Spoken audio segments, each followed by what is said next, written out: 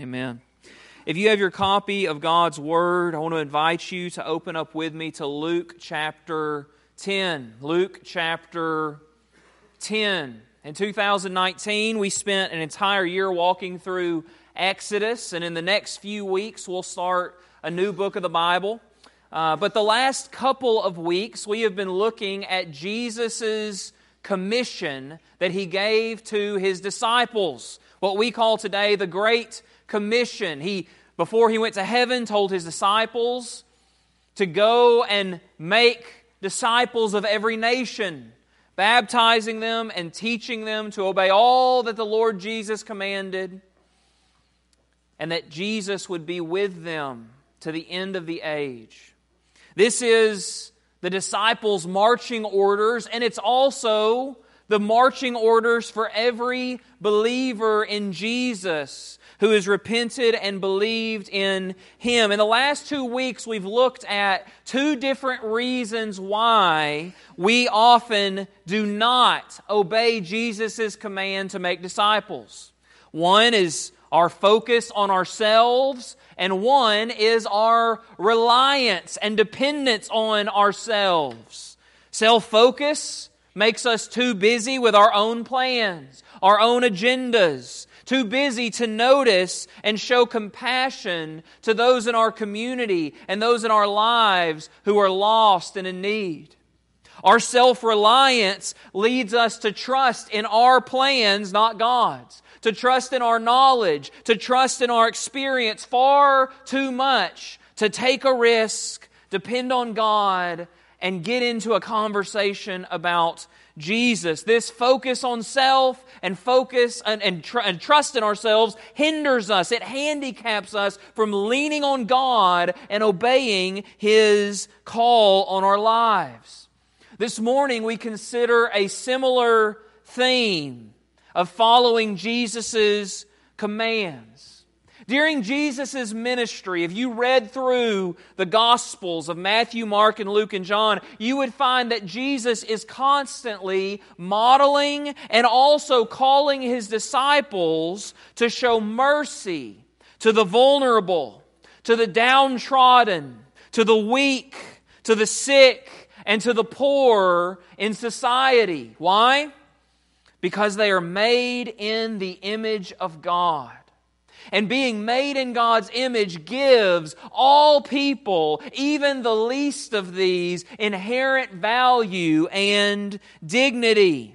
Image bearers of every age, every gender, every race, and every social class deserve justice because they are made in the image of God.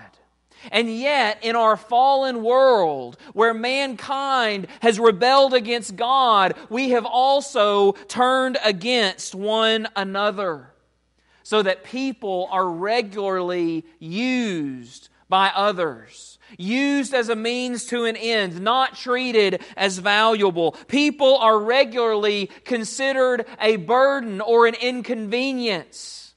People are often looked at as lesser than, based on who they are, how old they are, what they look like, and what their situation in life is. We live in a day where babies in the womb are slaughtered in the name of convenience. We live in a day where the elderly are treated as a burden and ignored far too often. We live in a day where different races and different genders are looked down upon because of biology and skin pigment that they had nothing to do with. The sick are often avoided. Lonely people are neglected, and the poor are overlooked in our day. And friends, King Jesus cares about all of these. And our Christianity is not real if we don't. And I want to show you that this morning from Luke chapter 10, starting in verse 17. Jesus has sent out 72 of His disciples and empowered them for the work of ministry. And now they're returning. Luke 10:17. The 72 returned with joy, saying, "Lord, even the demons are subject to us in Your name." And Jesus said to them, "I saw Satan fall like lightning from heaven. Behold, I have given you authority to tread on serpents and scorpions and over all the power of the enemy, and nothing shall hurt you. Nevertheless, do not rejoice in this, that the spirits are subject to you, but rejoice that your names are written in heaven." Verse 21. In that same hour, Jesus rejoiced in the Holy Spirit and said, "I thank You, Father, Lord of heaven and earth, that You have hidden these things from the wise and understanding and revealed them to little children. Yes, Father, for such was Your gracious will. All things have been handed over to Me by My Father, and no one knows the Son, who the Son is, except the Father, or who the Father is except the Son, and anyone to whom the Son chooses to reveal Him." Then turning to the disciples, Jesus said privately, "Blessed are the eyes that see what you see. For I tell you that many prophets and kings desired to see what you see and did not see it, and to hear what you hear and did not hear it." The first thing we see in our passage this morning is a sight that saves versus spiritual blindness. We see a sight that saves that's contrasted with spiritual blindness. Jesus has just sent out 72 followers to do ministry. They've returned rejoicing at what they've been empowered to do. Many who had heard their message had responded to it in faith, but many were unmoved by that message. Many were unrepentant when they heard the message that Jesus had sent His disciples to go and speak. And in verses 21 through 24, Jesus praises His Father God, thanking Him for hiding the truth from the wise and understanding. Jesus says, "No one knows the Father, no one knows the Son, except those the Son chooses to reveal it to. Many are spiritually blind," and Jesus praises the Father and says, "That was Your will." Those who are spiritually blind, who don't respond to the message of the gospel, are described in the text as those who are wise and understanding. But Jesus says this truth has been revealed to little children. He says to His disciples that they are blessed with spiritual sight to be able to see the truth of Jesus' identity and the gospel that can truly save. So what Jesus is saying here is that salvation is gaining spiritual sight, and that spiritual sight is revealed to little children, but it is hidden from the spiritually blind who are wise and understanding in the eyes of the world. What that means is that worldly wisdom and your reputation in the world cannot save. Worldly understanding, worldly common sense cannot save. Being impressive and successful in the eyes of the world cannot save. Money and possessions and influence, things that we are applauded for when we garner them and gain them in this life, cannot save. In fact, according to Jesus, all of those things can be spiritually dangerous.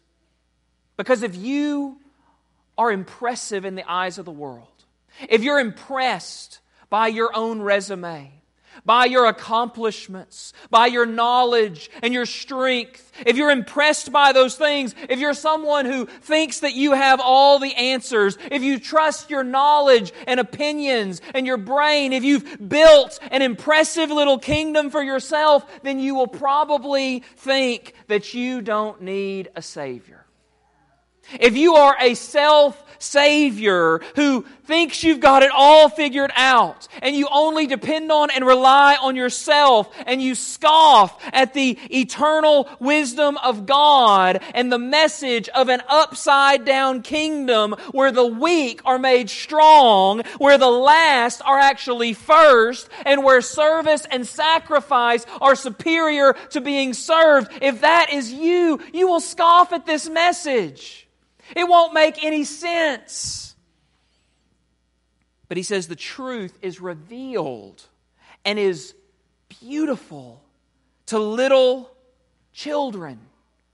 Now, I think that he could here be talking specifically about little children, but I think he's using little children as an example of a type of person. The sight that we need to be given to be saved, to see and savor the beauty of Christ and who He is and what He's done, will be appreciated and accepted by those who are humble, by those who are meek, by those who are vulnerable, by those who are weak. Only those who are willing to come to an end of themselves and their little kingdom. Only those who are willing to bow the knee to the Lord Jesus in humility and say, "You are King, I am not." Only those who are willing to sacrifice it all for God and for others will see and savor and hear and heed the message of the kingdom.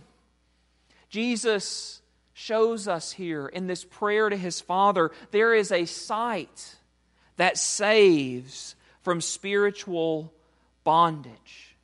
And He praises His Father for revealing this truth to humble, dependent, vulnerable children and hiding it from the wise and understanding who do not see their need of it.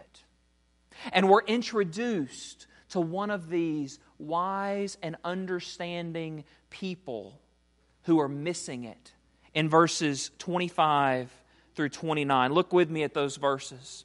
It goes on and says, "Behold, a lawyer stood up to put Jesus to the test, saying, 'Teacher, what shall I do to inherit eternal life?' Jesus said to him, 'What is written in the law? How do you read it?' And the scribe answered, 'You shall love the Lord your God with all your heart, and with all your soul, and with all your strength, and with all your mind, and your neighbor as yourself.' And Jesus said to him, 'You've answered correctly. Do this, and you will live.' But he, the scribe, the lawyer, desiring to justify himself, said to Jesus, 'And who is my neighbor?'" And who is my neighbor? We see here our second point, our second truth. We see self-justifying neglect versus Christ-like compassion. Self-justifying neglect versus Christ-like compassion. Jesus is confronted by a lawyer. A lawyer here is referring to a scribe, someone who would have committed their life to studying the Old Testament law. They would have known the Hebrew Old Testament like the back of their hand. And this Jewish lawyer has come to Jesus to vet Him out, to test His theology, to try to catch Him in His words. So he asks Jesus, "How can eternal life be attained?" Jesus says, "What's the Old Testament say?" The scribe quotes Deuteronomy chapter 6 and Leviticus chapter 19. And he says, what the law says is love God supremely and love your neighbor as yourself. This man knows the Bible well. He can even summarize the big idea of the Bible well. He does it in such a way that is impressive to Jesus. Jesus says, "You've answered correctly. Now go do it. Now do this and live." In essence, Jesus' response is, listen, it's obvious you've been to Sunday school. It's obviously that you've been sitting in discipleship classes. Now go do what you know up here. You know it in your head. Now go live a life that reflects it. The lawyer doesn't like this answer. Why? Because he doesn't get an A+ on his theology exam. He's told instead, that's the first step. Now obey it. Now do it. He doesn't like the answer. He's not satisfied because Jesus' answer to him is a challenge. Jesus' answer to him leads to conviction. Because every one of us in this room know that it's easier to know answers to Bible questions than it is to obey and live out what the Bible commands. So Luke, the author of this Gospel, tells us that the scribe decides he'll ask a follow-up question to justify himself. This man, this scribe, would have been one who stayed away from many people. As a Jew, he would have avoided Gentile pagans who worshipped other gods, Gentiles with different bloodlines of different races. As a Jew, he would have stayed away from known sinners such as tax collectors and prostitutes. As a scribe, he was one who wouldn't have really had time for little children. He wouldn't have treated women with the same respect that he gave to a man. Many of these religious leaders, we find out in the Gospels, even would use their religious convictions to justify not taking care of those of their parents who they were called on to take care of in the Bible. But this Jesus who he's asking this question of has been ministering to Jews and Gentiles, to the old and young, to men and women, to the religious and to the rebel. So the lawyer recognizes that the way that he would describe a neighbor who he's called to love very narrowly is probably different from the way that Jesus describes who your neighbor is. So he asks, who then is my neighbor? Who am I responsible to love as a neighbor? Jesus. Jesus hears his question, knows his heart, knows his motives, and gives us the famous parable of the Good Samaritan found in verses 30 through 37. Read it with me.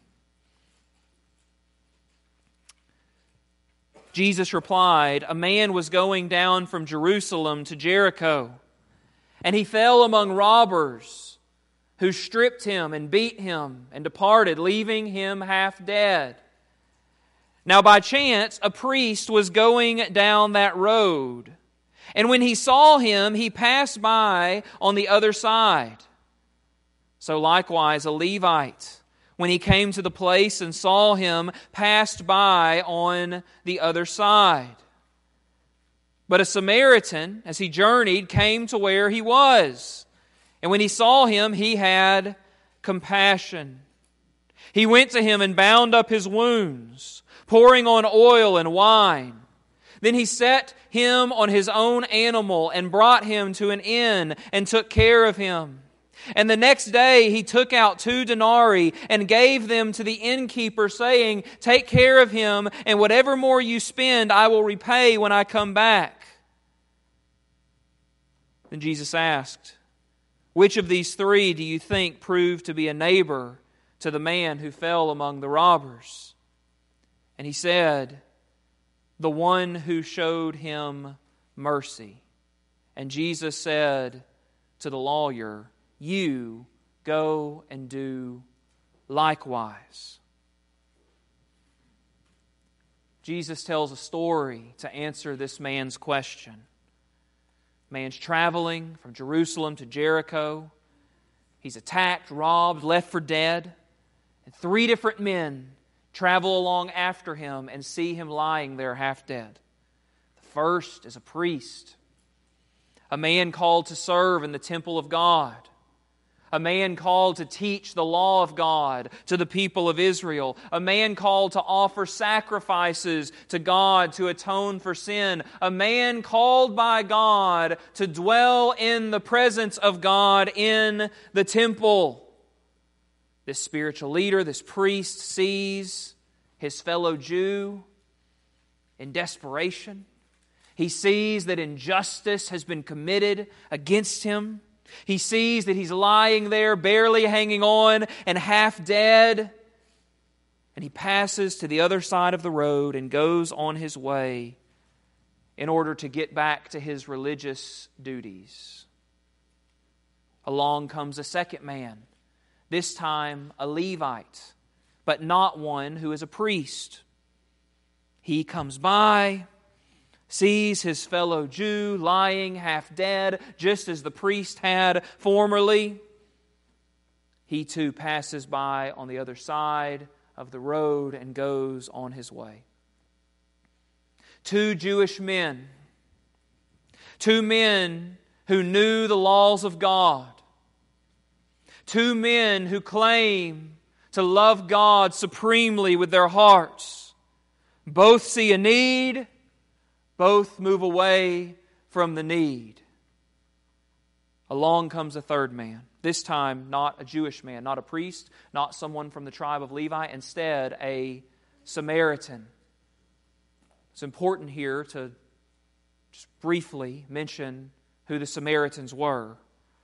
Samaritans and Jews hated one another with a hate that was greater than any hatred that we've seen in our lifetimes, in our country, between 2 different types of people. They hated each other. Back in the book of 1 Kings in the Old Testament, Israel had split into 2 kingdoms, a northern kingdom and a southern kingdom. The southern kingdom was called Judah, and the southern kingdom continued to worship God the right way at the temple. They continued to follow and obey God's laws. They continued to do what God had called them to do. But this northern kingdom, they went up, they were called Israel now. They created their own religion. They built their own temple. They worshiped their own gods. And they spit in the face of the Lord who had saved them and had called them to obedience and to following them. This northern kingdom's capital was Samaria, which is where we get the name Samaritans. And this northern kingdom of Samaria, also called Israel, was eventually wiped out in 722 BC by the powerful empire, the Assyrians. They came in and they killed most in the northern kingdom, but those who were left were taken into exile, into Assyria. And then over the next 700 years, these exiles eventually went from being under Assyrian rule to Babylonian rule to Persian rule to Greek rule to Roman rule. And what had happened is over 700 years, these Samaritans had intermarried with Gentiles, had consistently worshipped false gods, and they were considered by Jews to be a bunch of unclean, pagan, blasphemous, good-for-nothings. Jesus is a Jew who knows that history. Jesus is a Jew just like the lawyer asking this question and just like the Jewish crowd who is listening into it. And he has the audacity in that setting with that history to introduce a Samaritan into his story. The religious Jew, the priest, the Levite have not shown compassion, have been too busy to meet the need of their fellow Jew. But along comes a Samaritan. And unlike the priest and unlike the Levite, this good-for-nothing Samaritan has compassion. He goes near the man who is left for dead, not afraid of being made unclean by getting close and touching him. He binds up his bloody wounds. He picks him up and puts him on his own animal. He takes him somewhere to be healed, and he pays to put him up in an inn under the watch of an innkeeper, promising to return back and make sure that he's okay and recovered and restored to health. This Samaritan, this good-for-nothing Samaritan, sees injustice happening, sees someone in a desperate situation, and stops his plans and delays his travel and inconveniences himself and pays his own money and gives his own time to bear the burden of someone he was supposed to hate. The Samaritan is the hero in Jesus' story, which would have shocked the Jewish crowd listening in. And it would have shocked even more the Jewish lawyer who had asked the question, "Who is my neighbor?" in the first place. This man was trying to justify himself and the lack of love that he showed to his neighbors as he pursued his religious duties. And Jesus tells this parable and comes out of the story and closes with the convicting, piercing question, which of these three proved to be a neighbor? And the scribe is forced to answer that the merciful, good-for-nothing Samaritan loved his neighbor.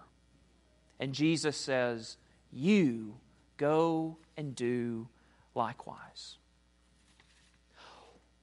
Why would the Samaritan overlook his hatred for the Jews and stop to help this man in need? The answer is the same reason that Jesus, during His ministry, showed compassion to the lost and hurting and poor and vulnerable. It's the same reason Jesus did not ignore and avoid those in need, those living in sin, and those who were unclean, because they were made in the image of God and had a dignity and a value, and they deserved justice and love. Jesus was sent on a mission from His Father to seek and to save the lost and the dirty and the broken and the vulnerable. That is why Jesus had come, because the vulnerable were worthy of His time and His mercy. The weak and the sick and the young were worth His time and His mercy. The tax collector and the prostitute and the Gentile were worth His time and His mercy. The woman and the Samaritan and the poor were worthy of His time and His mercy. They were worthy of His time and His mercy because the great physician came for the sick, not for those who are pretending that they've got it all together and are healthy. He came to seek and to save the lost, not those who think they have no issues, think they have it all together, think they have all the answers and know it all, think that they're better than everyone else. There are lots of reasons that this priest or this Levite could have given for passing by on the other side of the road and leaving the half-dead man there to die. They probably had other commitments and responsibilities. They probably didn't want to be around blood and become ceremonially unclean. They probably didn't want to stop on this unsafe road for fear that they might too be robbed and left for dead. They might not have been wanting to be seen by such a messy situation. They would have had many reasons to explain away why they were justified to not love their neighbor. And the Samaritan man who did stop would have had lots of reasons to not stop. He was on a journey. He was busy. People were waiting on him. This was a hated Jew. Someone who probably wouldn't have stopped for him. It was unsafe. It was inconvenient. It would have cost money. It would have cost time. But the Samaritan stopped. And he showed mercy on the desperate need of one who had faced evil and injustice. And in so doing, the Samaritan reflects what our Savior Jesus does for us. The religious, with their right theology and their right pedigree, lacked mercy and compassion. They knew the right answers, but they did not live it out. But the low-down, no-good Samaritan acted like Jesus. Friends, I hope that you realize when you consider this parable that we are not supposed to first and foremost try to identify with either the priest or the Levite or the Samaritan and answer the question, which of these three am I the most like? Instead, you and I should first identify with the man laying half dead on the side of the road, with our only hope being the mercy of a passerby. Because in our sin, we are spiritually dead and without hope. Our enemies of sin and hell and death and Satan are too mighty for us to overcome. But in grace and mercy, our God, the very God whom we have rebelled against, the very God whom we have hated, has loved us enough to send His Son, Jesus, to come and be our Good Samaritan. Jesus did not pass us by. He did not ignore our need, but He drew near to us and bound up our wounds. Jesus came and brought spiritual healing. He paid for our spiritual debt, and He broke our spiritual bondage, not by giving up a little time and paying some money to put us in the inn, but instead He does this for us by being beaten and mocked and crucified on the cross of Calvary in our place. He does it by paying our penalty, bearing the judgment of a holy God that we deserve in our place in order to bring us peace and healing and restoration and a future and a hope and joy. He displays for us that He is the ultimate Samaritan who sacrifices to save us.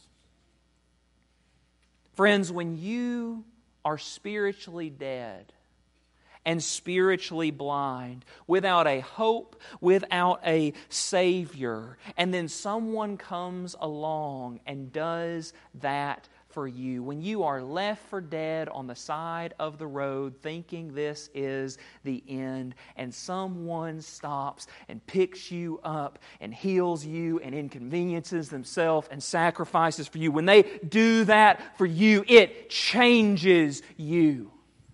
It transforms you. It gives you a new identity and a new perspective. When that is your story, it will empower you to do the same thing, showing undeserved mercy and kindness to the needy and vulnerable in your life. It leads to us fighting for justice for the helpless. It leads to a life of mercy and sacrifice. Friends, this sermon is not a call to become a social justice warrior. This is not a call to start ranting off your opinions about political issues. This is not a call to pretend that helping others and sometimes even being taken advantage of in doing so is easy. This is not a call to forget the truth that people do reap what they sow and personal responsibility always will matter. This is not even merely a challenge to rethink what you do when you see someone standing on the side of the road with a sign. Instead, this is a call to justice and mercy. It's a call to move towards need, not away from it. It's a call to go to the mission field, not stand away and mock how stupid these people are for not being like me. This is a call to not be someone who knows lots and obeys little. It's a call to not be so busy doing religious things that we are blind to the needs that God has put in our path. It's a call to wisely and winsomely and sacrificially make sacrifices like Jesus in day-to-day life. It's a call to lay aside prejudices and not treat people as lower than you for stupid reasons like race or gender. It's a call to fight for the lives of the unborn, to value the vulnerable, to show honor to the elderly, and to treat all people who are made in God's image with dignity and respect and fight for their justice. In short, it's a call to not just say that we are Christ's people, but to be Christ's people. We are saved by our faith in our Good Samaritan's finished work for us in His life, death, and resurrection. We are not saved by good works, by religious duties. We are not saved by meeting the needs of others. We're not saved by giving to charitable causes. We're not saved by doing these things. But when you have been dead on the side of the road and have been brought back to life by the Good Samaritan, Jesus, it is going to change the choices you make. It is going to change the actions that you perform. The proof that our salvation is real is not in what we say and not in what we sing. It's not in what we pray or the religious games that we play. The proof that our salvation is real is in our actions and our choices and our lifestyle of sacrifice and mercy and love to the vulnerable. So we must be a people whose lives are marked by Christ-like compassion, not excuse-making, self-justifying neglect. And friends, when our life is marked by that Christ-like compassion, it is evidence that we have been given the spiritual sight that saves and are no longer spiritually blind. We must look to Christ, trust in Christ, be like Christ, our Samaritan sacrifice. As we close this morning, I want to urge you to join me in singing this last song and making it a prayer, praying that God will not pass us by. Praying that God will give us spiritual eyes to see our community the way Christ does. Join me in praying that God will not pass us by, but instead will meet us where we are and break our hearts with compassion for the lost and hurting who are made in God's image and are valuable and that we are called to be Jesus too. Let us close, let us pray. Father God, we thank You for Your mercy. We thank You for Your grace. God, we are a busy people. We are a people who have schedules and responsibilities and jobs. We have families. We have chores and hobbies and all sorts of things going on in our lives that take time and energy. So often we are exhausted.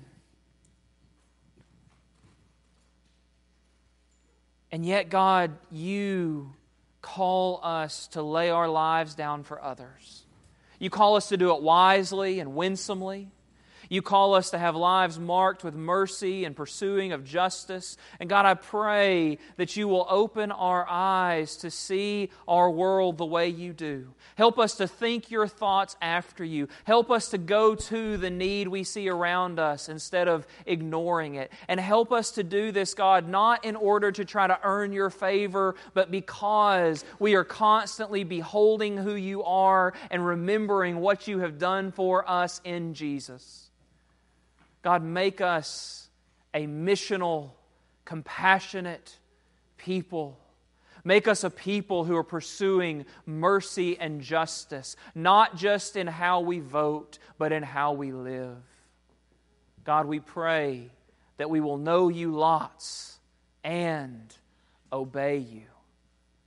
And Lord, we pray that if anyone here this morning sees that they are like the man on the side of the road, in desperate need of a Savior, and they've never repented and believed, God, help them to know the Samaritan of Jesus has come. He is good. He is gracious. He loves, and He sacrifices. God, if anyone here doesn't know You, I pray that You will lead them to respond in repentance and faith. God, help us to sing this and to make it a prayer as we close. In Christ's name I pray. Amen.